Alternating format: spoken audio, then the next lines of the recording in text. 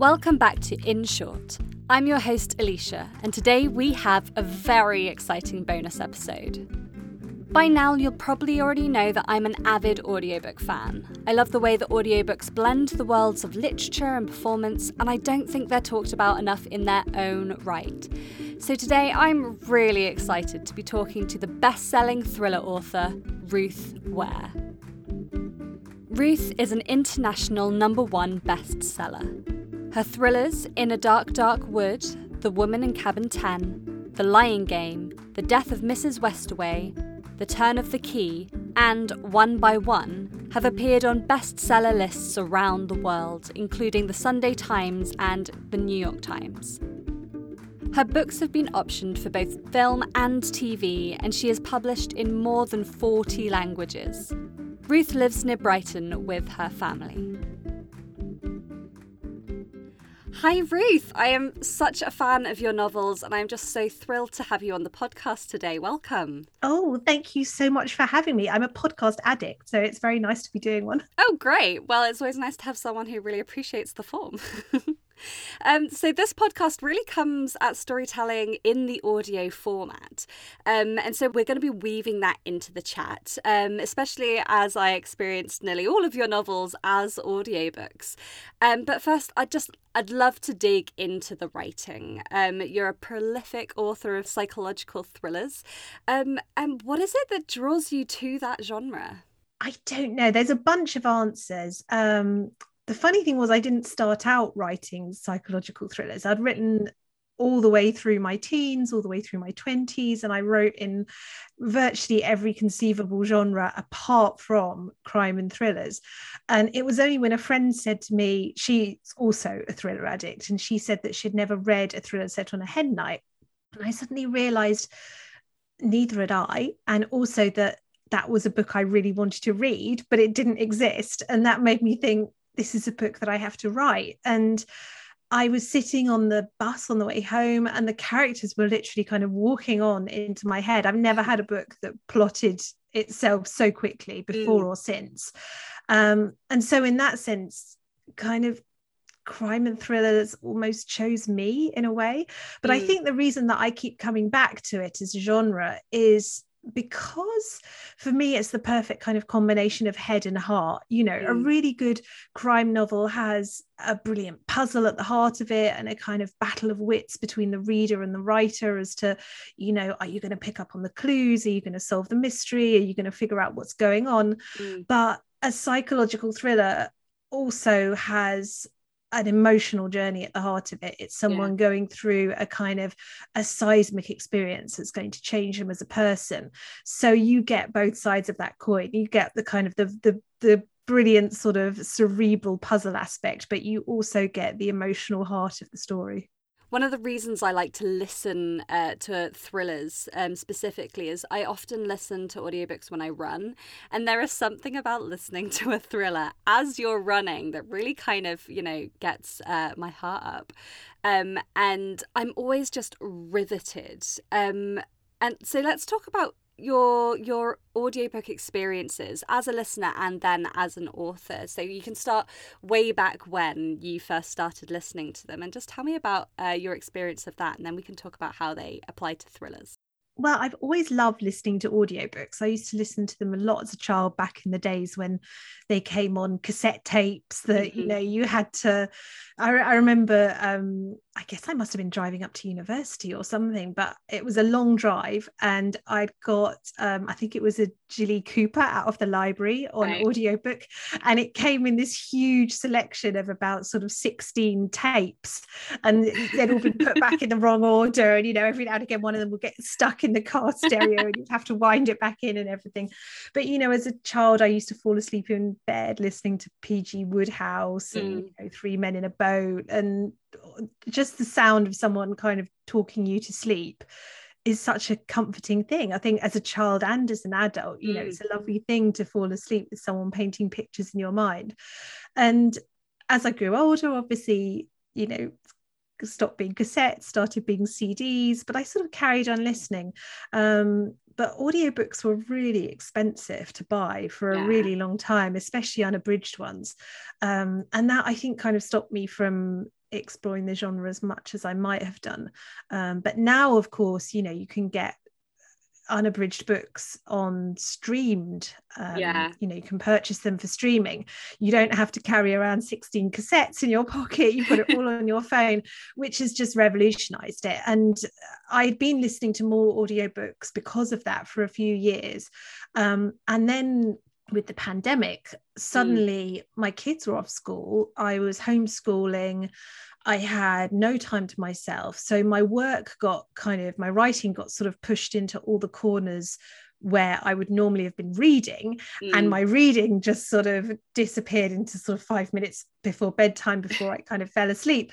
And what, you know, I won't say what saved me, because that sounds like it was a sort of personal crisis, which it wasn't really, but the kind of the hidden benefit to all of this was that I rediscovered audiobooks in a big way, because you know, they really are something that you can listen to while you're driving to the grocery store, or, you know, cooking dinner, or doing the 1,001 other things that you have to fit into your working day. Right. And you can multitask, because you could be reading a book while you're cooking spaghetti bolognese, and it's absolutely brilliant. So no moment of the day now needs to be without some form of reading or writing, which is basically my perfect existence. Yeah, same. I really genuinely had to question whether or not I was okay with silence, and if I was okay being on my own, because I was like, oh, I just listen to podcasts and audiobooks all day. Same. So do you have a sense of why thrillers work so well in audio? Like I said, it's definitely one of my preferred genres for listening in audio. But yeah, do you have a sense of that? Well, it's interesting, because actually I would say thrillers are one of the genres that I listen to least in audio. And that's not it's not because I don't think they don't work, but I think largely it's because I get sent an awful lot of proofs in advance of publication, and so typically I've read quite a lot of the things that I want to pick up by the time they come around. Right. And the one thing which would completely revolutionize my life and would allow me to blurb so many more books is if publishers were able to make the audio version available sooner, because typically it's the thing that gets done right at the end. So it normally, you know, it's normally not available even for the author to hear until right at the very last minute. But I would love it so much if publishers were able to provide advanced reading copies as advanced listening copies, but I can't see that happening anytime soon. So no, thrillers are actually one of the things that I listen to less. I listen to an awful lot of non-fiction on audio, but I think thrillers do work well. And I've recently listened to a couple of thrillers on audio. I listened to Harlan Coben's new book Win on audio, which worked really, really well. And I think perhaps part of it is that they typically have a really strong first person narrator. So you can really get into that sort of, it's almost like a personal relationship with the narrator. You know, they often have a very strong voice and a very strong personality that works well in audio. And also they've just got that kind of just one more chapter format down, which is what you want with audio. You know, it's that kind of, oh, I'll just listen to, you know, 10 more minutes sort of thing, which really keeps your attention focused. Because I think the thing with audiobooks that's different from paper books is that with paper books, if your attention wanders, you tend to just put the book down and pick up another time. But with audiobooks, or for me anyway, because I'm often doing it along the same time as something else, I can suddenly look up and find out that, you know, 20 minutes has passed and I haven't really been paying attention and I have no clue what's going on. And of course with a thriller or a whodunit, that can be critical because you could have missed a clue. So it kind of forces you to keep really focused and really pay attention. Yeah, I think there's such an immediacy with audiobooks that just really works for me in keeping my attention, sort of that limited ability to control the experience. You know, you have to go and find your phone to turn it, pause it or something, whereas turning the page is completely within your control, and it feels so intimate with that story happening in your ear. So like for me, when I'm listening to thrillers or like horror or suspense, like if the performer gasps or is alarmed in any way, I also experience that in a way that I don't think I necessarily do when I'm reading. So I think it kind of plays that middle ground for me between sort of the reading experience and then the watching experience. And yeah, it's very Yeah, it's interesting because I think it can go two ways. You know, in some ways when you're reading a book, you're completely immersed into that world, and so it has the ability to get under the skin in a way that I don't think audio sometimes does for me. But in another way, as you say, a really good performer can just change your experience to be from something that's mildly spooky to something completely terrifying. And one of the things that I get the most tweets about with my audiobooks is my last book one, The Turn of the Key, is a sort of reimagining of Henry James's The Turn of the Screw. So it's a nanny alone in a house with a bunch of small children, and you know, she's sort of not sure whether the house is not quite haunted because she's quite a skeptical person, but you know, there's stuff going on that she doesn't understand. And there's this one passage where she's alone at night and she's hearing what she thinks is somebody walking around in the attic above her room, and the book just says creak, creak. And obviously, however Imogen managed it, she just completely scared the, you know, whatever out of people, because I get so many tweets from people saying, oh, Imogen Church going creak, creak will stay with me until the end of my days. So yeah, she nailed it. Yeah, I think, I mean, Imogen is so skilled, and I've got so many things to say about her performance. So we'll get on to your audiobooks now. So various authors have different involvement. Some are really involved, some are not involved at all in their audiobook production. What about you? How are you involved? I am not super involved. So I didn't select Imogen, my publisher did. I'm super happy that they did, because I think she does an amazing job. And actually she's read all of my audiobooks, so I think for a lot of my readers now, she's become sort of synonymous with a Ruth Ware book. You know, if it's not read by Imogen, it doesn't count, kind of thing. But no, I didn't audition her. I was sent a clip of her reading just to be able to say I love this or I hate this, and I thought it was great, so that was fine. They powered on. I don't really get involved with the production side at all, apart from Imogen does sometimes contact me with questions, you know, to say, what's this character's accent, or you know, how should this be pronounced, or some of my names are slightly odd, you can't necessarily figure them out from the page. And once or twice I've contacted her. I can't give specifics without spoiling the plots, but there's a few moments where things have to be read in a certain way, or that's because the beauty with print is that you can fool the reader in a way that you can't in a visual medium, and to a certain extent you can't in an audio medium. So there's a few points where I've had to say, could you read this in a certain way, because it has to be ambiguous, and if you read it in this way, it's going to be very obvious what's going on. If you read it in this other way, I think we'll fool the listener. And she's, you know, she's always really good about incorporating all of that feedback. So, see, that's really great. I think when you mentioned that you weren't involved at all, I thought that kind of meant, awesome, I've approved the clip, great, let's go. But actually, having that author's input into the storytelling and into that moment where you're like, right, this could be the real clincher, is just such an insight that's such a luxury for a narrator, for a performer to kind of, you know, have that conversation. And so it really does that impact that would have impacted the audio significantly. So there you go, you do have you are involved. That's true.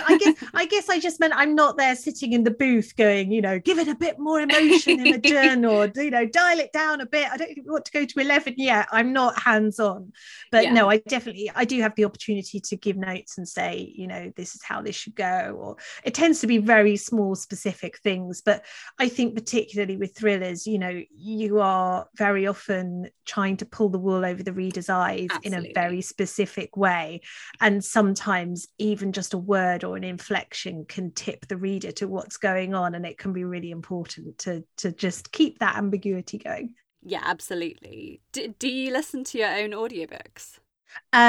Typically no. I usually listen to just a tiny bit just to check that it's, you know, and it always is. Imogen always does a really great job, but it just kind of interests me sometimes to know how she's interpreted certain characters and what she thinks they sound like.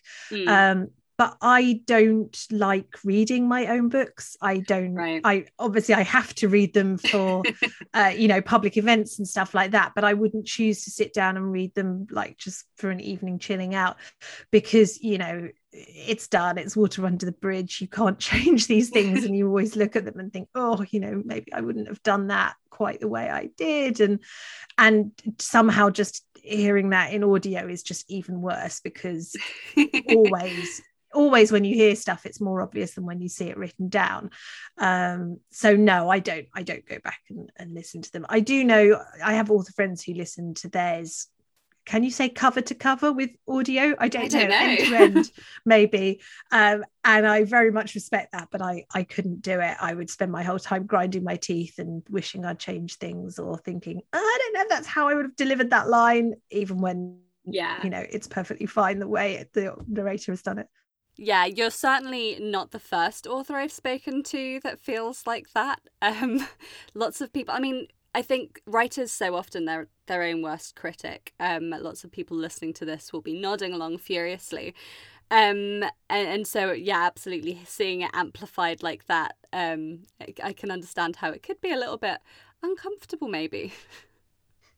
I think just a strange experience as well. I haven't had any of my books adapted for the screen yet, although they've all been picked up. And I imagine it must be a similar thing, seeing someone else's interpretations of your characters and sort of thinking, well, that's not how I saw them. But, if it works, it works. You just have to let go. Yeah, and I think so the role of a narrator is so important, especially when there's someone who has been given the whole of an author's body of work. And I think so Imogen narrating all of your novels is, for me, just such an interesting element, because it seems like it's obviously she does the characters so incredibly well and really embodies each book, but it really feels like it's a connection more to your writing style and your voice as a writer. Because I found your body of work sort of after one by one, and so I went back and listened to all of them, and then I suddenly thought, oh my goodness, this is the same person. Or wait, is it the same character? Is it a series? I'm not sure. And then I completely forgot about all of my questions because she went straight in. And I love how you said that she feels synonymous with your writing and your fans think that. But Imogen will also come to your books with a whole host of her fans. So it's really interesting in a way that I don't know it appears in other sort of mediums as much, but like narrators really have their own following as well. Oh, absolutely. I get so many people contacting me and saying, oh, I discovered your book because I listened to Imogen narrating Sarah Hilary or Erin Kelly or any of the many psychological thriller writers that she also does. And I followed Imogen because, Audible and many other platforms have a thing where you can click on and say, what else has this person narrated? And yeah, I just think that's such a joy. And actually, it's one of the nice things about having a professional narrator rather than a celebrity narrator, because, a celebrity narrator obviously brings their own fans as well in a different way. But they won't have that necessarily have that body of work behind them that people get to trust them as a good narrator and know that, anything so-and-so's narrating must be done well. Absolutely. And Imogen is just so good at picking up on your characters brilliantly. And before we talk about her voice, I'd love to sort of dig into how you start crafting these characters that are so well realized. And when I'm reading them, when I'm listening to them, I really relate. I really feel, as a woman in my early 30s, I really see these people as people I could imagine just on the street. And I think it doesn't have the sort of fictionalized glamour that some characters do have in thrillers. And so I'd love to hear how you start crafting these characters. I honestly wish I knew. Every book I have to kind of do it all over again, and you sort of, and the more books you've done it, in a way the harder it gets, because you're sort of thinking, oh, is this character a bit too similar to so and so, are they a bit of an archetype? But then you do meet people who are archetypes in real life that you can kind of just slot into a type. so every time it's difficult, and every time you have to try and bring something new to each character. And a large part for me of writing a book, particularly a book in first person, which most of mine are, is finding that character's voice and finding their particular way of telling the story, and sort of mining their insecurities a little bit, which are all individual to them. But no, I don't have a kind of, some writers have a sort of particular method for creating characters, or they ask themselves particular questions, or there's stuff that they have to know that will sort of give them the key to the character. I don't have a systematic way of doing it. I sort of approach it a bit like trying to get to know anyone that you would meet in real life. You ask them questions about themselves, you let them talk, you let them tell you who they are, what their preoccupations are. And like most people in real life, usually there's a side of themselves that they're presenting to the world, and then there's an interior self that is sometimes at odds with the impression that they're trying to project. And that's something that I'm always very interested in as a writer, particularly for my main characters, is exploring that disconnect between the inner self and the outer impression. I think that's, most of us are putting on a front in a way, and I don't mean that in a sort of Tom Ripley kind of con man style way, but we all have stuff that we're insecure about that we don't want other people to know that we're insecure about. And that's interesting. Anything that makes people uncomfortable, gives a little bit of friction to their character, makes them interesting. But what's intriguing is, quite often you don't find out important stuff about characters until quite a long way into the book. Just as with friends, you could have known them for a surprisingly long time, and then they'll tell you something about their formative years that will both shock you and at the same time make you think, wow, this explains an awful lot about the person you are. Right. And that happens with fictional characters as well. So I very much see it as like a friend. And when I finish the book, it is very much like a friend that you've lost touch with. And, I think about them occasionally and wonder how they're getting along. And, if they really were a friend, I'd drop them a WhatsApp saying, how are you doing? I was thinking about you today. But obviously in fiction, you can't do that. And do your characters appear sort of after your first draft fully formed, or do you kind of go back and chisel away at them? I would say my first drafts are 90% of what gets published. So That's I'm gorgeous. not someone. Well, it has its pros and cons that I feel I can't move on until things are right. Like I can't write a chapter and just think this is a first draft, I'll come back to it. That's not how I work. I feel like it needs to be good first time round. So it can take a while for the book to get written. But it does mean that when it's finished, it's usually, touch wood, 90% of the way there. I don't tend to do big changes. But there is always stuff that I find out about them as I'm going along. And sometimes that requires going back and just tweaking little bits at the beginning of the narrative to just, I don't know, just kind of highlight who they are and sort of underline that a little bit more. And then the final edit is usually just a process of just sharpening everything up a little bit. It's sort of a bit like when you put an Instagram filter on something, it's the same photo, but it just looks a little bit more the way you meant it to. It looks a bit warmer, or it looks a bit chillier, or it looks a bit sharper. And it's that process of just sort of bringing everything into focus and making it into the book that you were intending all along but didn't quite nail first time round.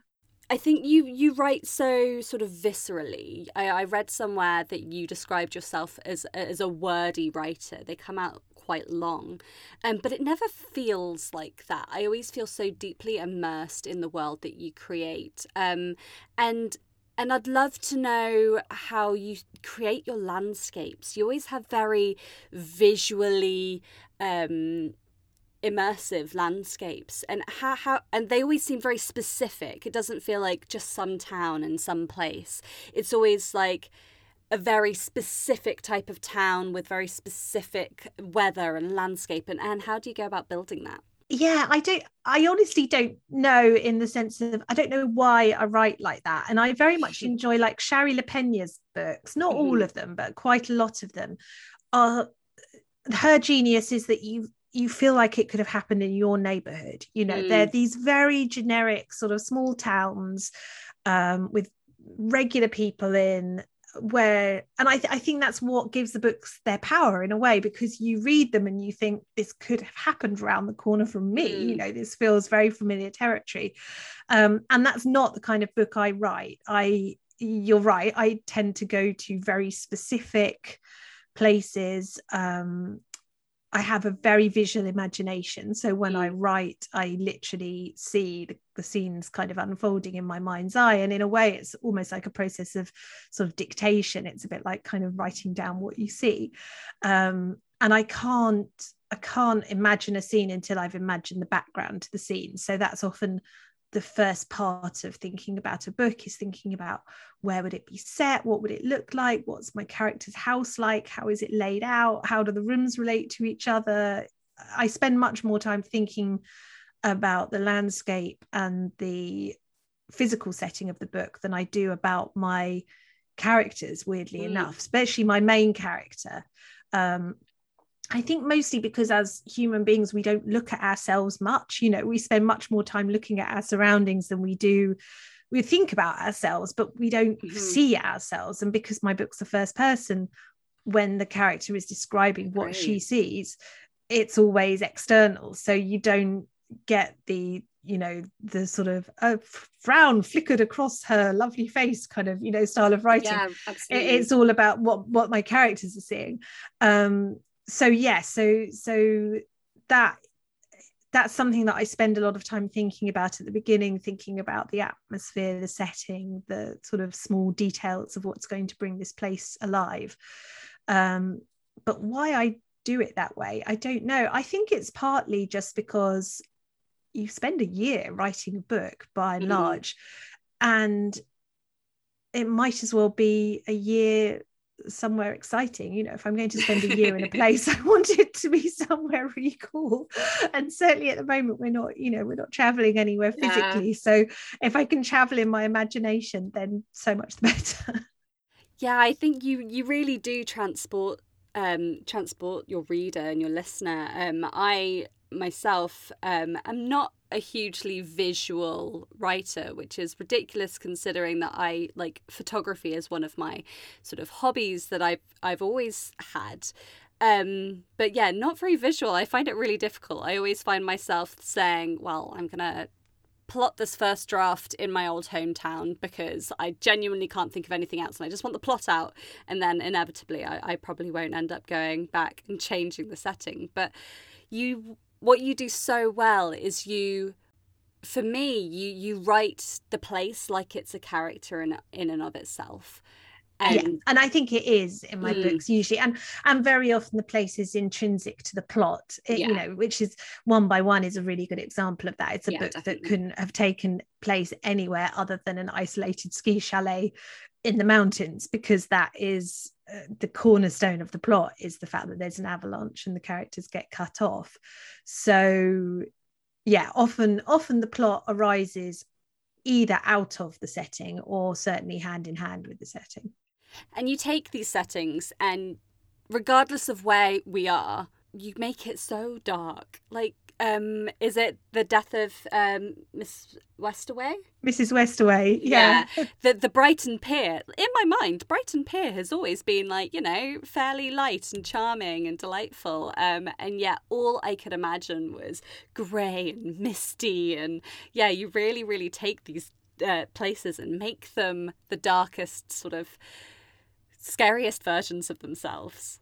It's funny, I do, and I think one of the reasons why is it comes back to that kind of internal external sort of dissonance thing that we were talking about with characters. And I think there's a version of that with physical locations as well, where very often the places that are the most picturesque, and you know, anyone who's been to Brighton Pier on a sunny day, it's absolutely beautiful. It's, you know, this idyllic Victorian pier when the sea is blue and the sun is out. It's just the most lovely place to be.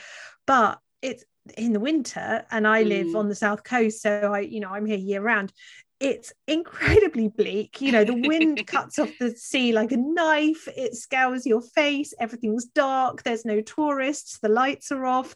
The seaweed is dripping from the rotting planks of the pier. It really does feel like a place you could dump a body.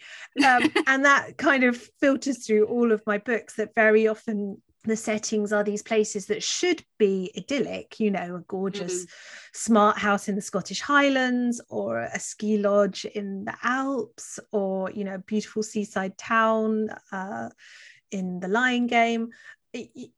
All of these places should be wonderful, but they've all got a sinister side, which they're not trying to hide, because places are what we impose onto them. But yes, it's interesting exploring that sort of that split personality between the kind of the face that places show to the tourists, and the underbelly that they kind of keep concealed. Yeah, and I think going back to Imogen, I'd like to dig into sort of the qualities of her voice and what she brings to your audiobooks. I think she reflects that darkness so well. And I'd love you to talk about sort of her voice specifically, and how you think the qualities it has that really kind of works with your writing. I mean, she's just a really good actress. She's really good at conveying people's emotions and their inner turmoil. And she's very good at doing that kind of layered thing, where the character is sort of saying one thing on the surface, but you can tell there's something going on underneath the surface. She's brilliant at getting that over in voice form.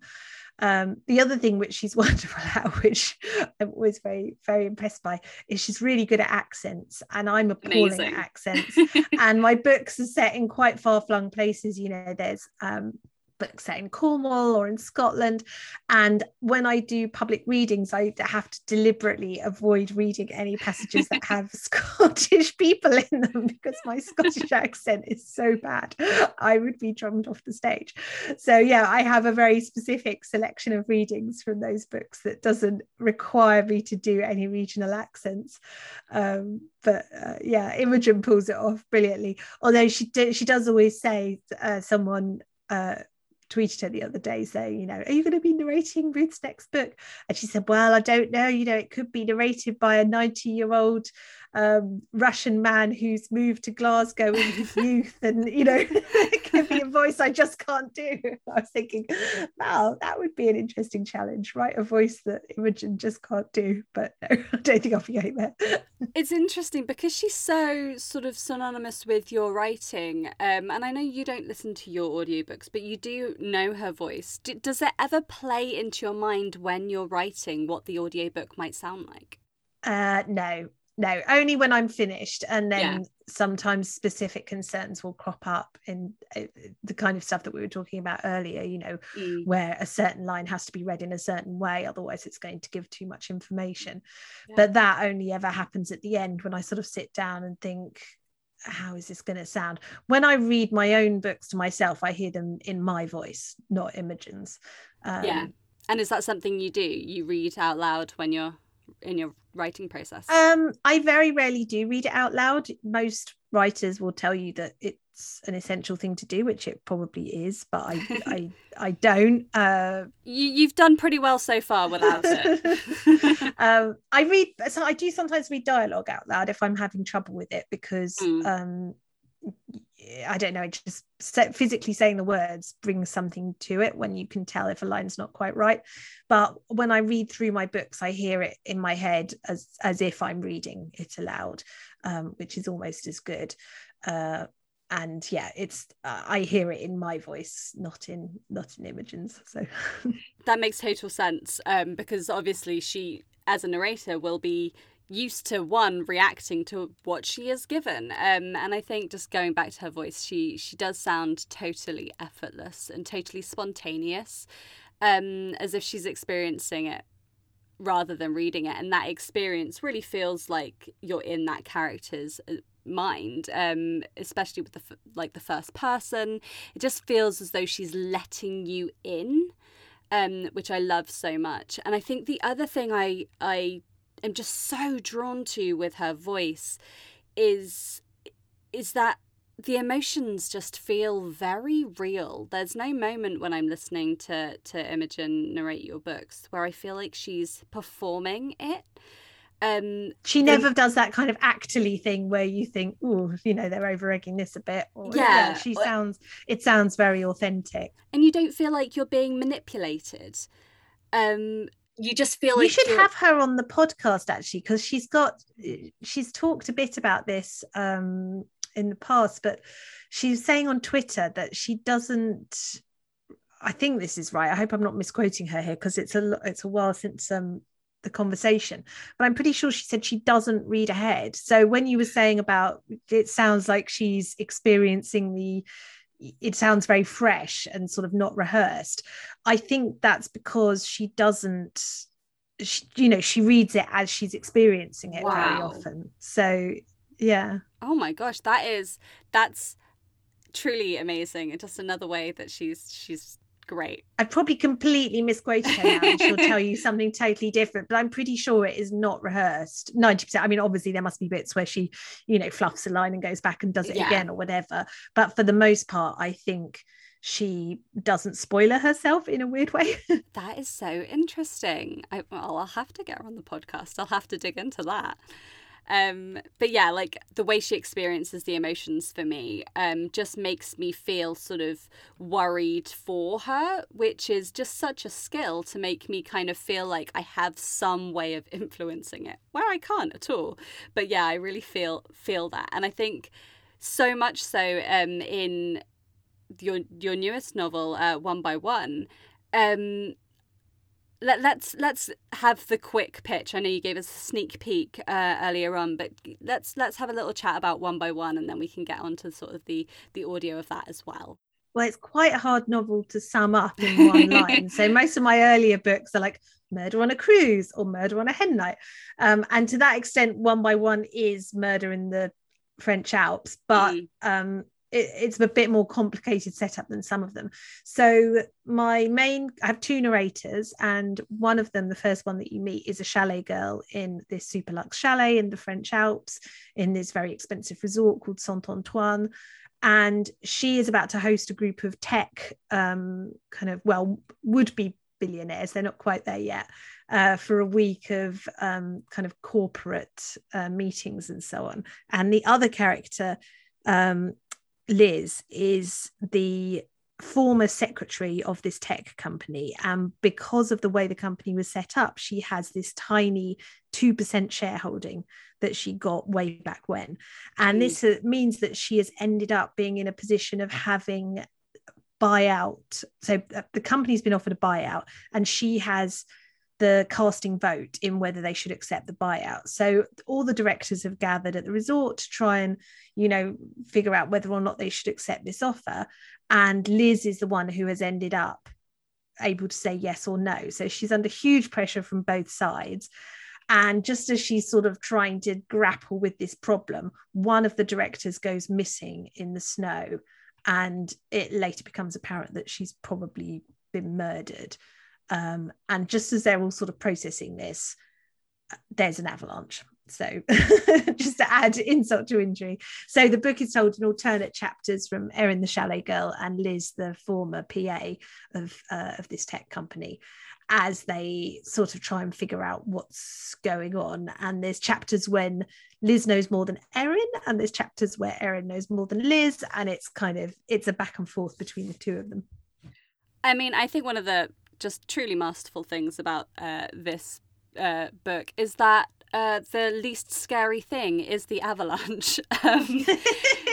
You really amp up the tension so fabulously. And I think what you just said there with the one narrator knowing more than the other and kind of going between that, it just creates this delightful moment of like pathetic fallacy when the audience knows more than the characters in some places, and then the characters know more than the audience, and most of the time it's just a really just delightful play on tension. And I'd love to talk about the two different points of view of this character. But first, I remember listening to something or reading something, I can't remember, that said that you're dealt with a sort of relationships and the many different relationships that we experience as adults, sisters, friends, mothers, and what we have here is a very, very intense look at work life, which I think is so deeply relevant right this moment, because everyone's work lives, because of COVID, are kind of shifting our relationships and what it means to be in the office or on the clock. And I'd love to know what it was that inspired you to write this particular story. Well, it really did come down to that. I was sitting there brainstorming and thinking, what should I write about? And you always want to do something a little bit different. You don't want to be writing the same book every single time. And I had looked at friends, at school friends, at families, at, toxic relationships in the home, virtually every sort of toxic setup that you could have. But the one relationship that I had not looked at was people's relationship with their colleagues, which, for most of us is a really pivotal relationship, because, pre-pandemic, obviously it's a little bit different now, these were the people that we spent most of our days with. And you spend 8 hours a day in an office with people, and if they're great colleagues, then that makes a huge difference to your quality of life. And if they're toxic, it can destroy you, spending that much time with people who wish you harm in one way or another. And so I guess when I wrote this book, part of it was an exploration of that relationship, and I very deliberately tried to show both sides of it. So Erin has a co-worker, Danny, who is a chef at the chalet. Oh, I love Danny. Oh, I love Danny. Danny's my favourite character in that book. They have a really good working relationship. They've got each other's backs. They're respectful of each other. They have professional lines that they're not going to stray over with each other. They give each other space when they need it, but they're there when they need each other. And the relationships at Snoop, which is the tech company in the book, are very different and much less safe in many, many ways. There's a number of lines that are crossed in the book that emphatically should not have been. And there's, I read a lot of biographies of, startups and CEOs and stuff when I was researching the book. And what fascinated me was the fact that the qualities you need to start up a tech company, you need a brilliant idea, you need access to funding, you need connections, you need charm, you need charisma, you need a certain amount of just kind of bullheaded oomph to just sort of drive it forward. Those are totally different from the qualities that you need to run a big company. And these guys, it usually was blokes, would overnight find themselves responsible for 200 people without having the slightest, training in that, or, any idea of how to safeguard these people, how to create a nurturing environment. And, the good ones recognized that and filled that skill gap either by getting training or getting people in place who did have those skills. But I was interested in writing a book about what would happen if a company was left in the hands of someone who had no interest in making their company a safe place for the employees to work. And that's really what's happened at Snoop. The two CEOs, out of all of their priorities, none of them are their employees, really. That's where they've ended up. I think you really, you highlight that so well. And recently I listened to the audiobook of Uncanny Valley by Anna Wiener. I'd have to double check that. But have you read it? No, I haven't, but it sounds like it might be my complete bailiwick in terms of areas of obsession. It is so good. And I've literally just listened to it, and I listened to one by one a while ago. And hearing you say that just made me go, oh my goodness, yes, it feels so similar, and it gives such a backdrop that thinking about the characters and the setup that you created, it just has that look into the uncanny valley of what it's like to be a responsible employer overnight. And I think that, you hit the nail on the head. That is, you really do feel sort of Liz's discomfort all the way through this. It's so there in her POV chapters. I think one of the things that I really loved about this were the two different points of view. And I'm not sure if I was thinking this while I was listening to it, but when I was thinking about it after the fact, I could have sworn that there were two different narrators on this book. And I was preparing to talk to you about, the new narrator that you had and how it played off with Imogen. And then I looked back as I was doing my research and I was like, no, all Imogen. She did both of these. And that is just, I don't know if I thought that in the moment, but I definitely had that impression afterwards. And that was just so, one, down to how she brilliantly voiced it, but also how you wrote those characters so distinct in their points of view, and how I get the sort of being able to separate two novels. But when you were writing these two characters, were there specific traits that you wanted in order to kind of really get those distinct points of view? Well, so one of the reasons why I'd never written a dual point of view novel before was because of all of those concerns. And I really hate it when you read a book with several points of view and you can't work out which character is talking, and you end up having to flick back to the beginning of the chapter because you're thinking, is this Isabel or is this Chloe, or whatever it might be. And so I'd always thought, I only want to do this if I can really nail getting the characters' voices distinct. And so I kept shying away from it, and then I thought, no, this is the book where I have to tackle it. And so yes, that was it took quite a long time to get the two voices right. Erin's voice came quickly and easily, partly because she was the first one that I wrote. The first chapter is from her point of view. And so, the first chapter I wrote, actually, I think possibly it might open with Liz's in the final draft. Which meant that Liz sort of had to react to hers. And actually, when I started writing this, talking about final drafts being 90% similar to the first one, this is a book where actually that's not the case, because I wrote 30% of the book just from Erin's point of view.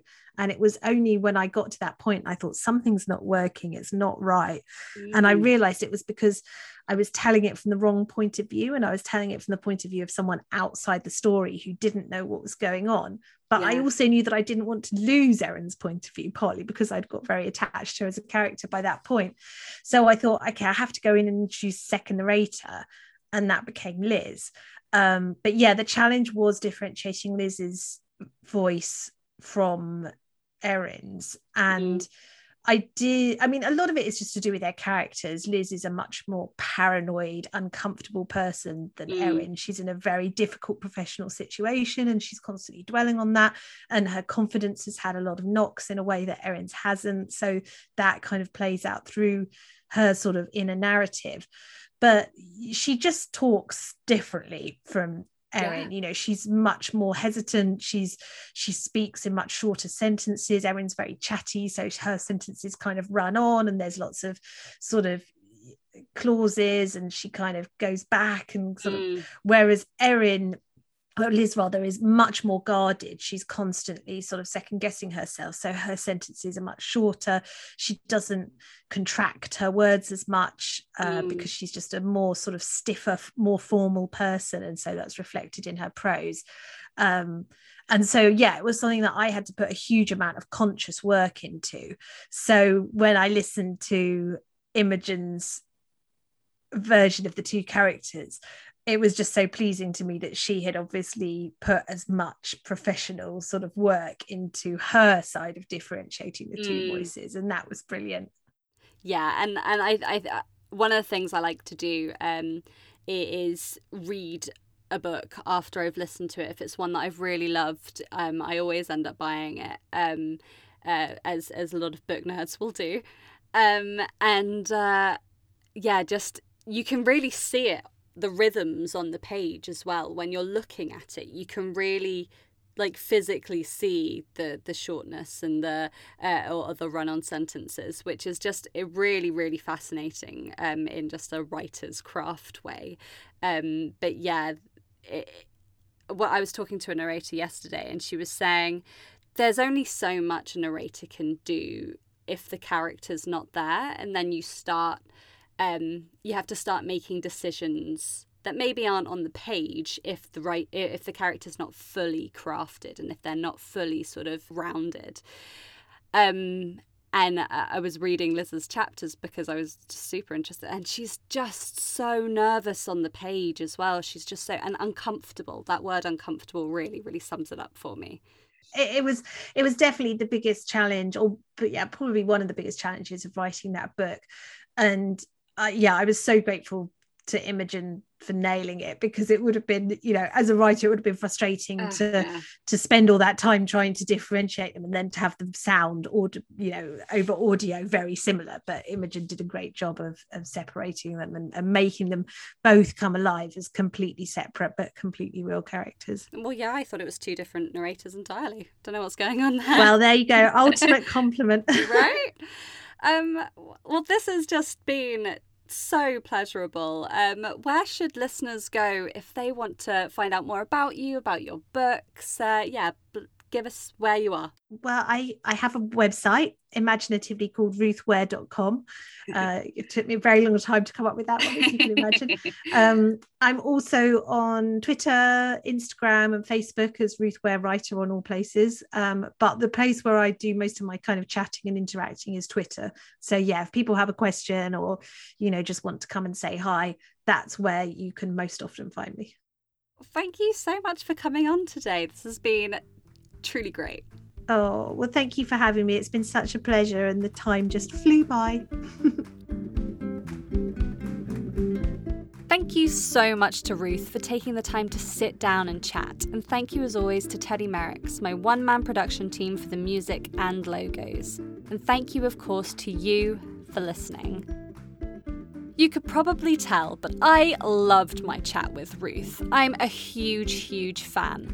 So please do rate and review the podcast and share it on social media so that I can keep having these awesome conversations with such talented creators and producers. If there is an audiobook you'd love to hear me discuss, or you're an author with an audiobook coming out, get in touch. There are contact details on my website at EnglishGirlInNewYork.org. I also hang around on Instagram under @aliciasbooks.n.bobs. This was In Short, the podcast from Blanket Fort Productions. See you all next time.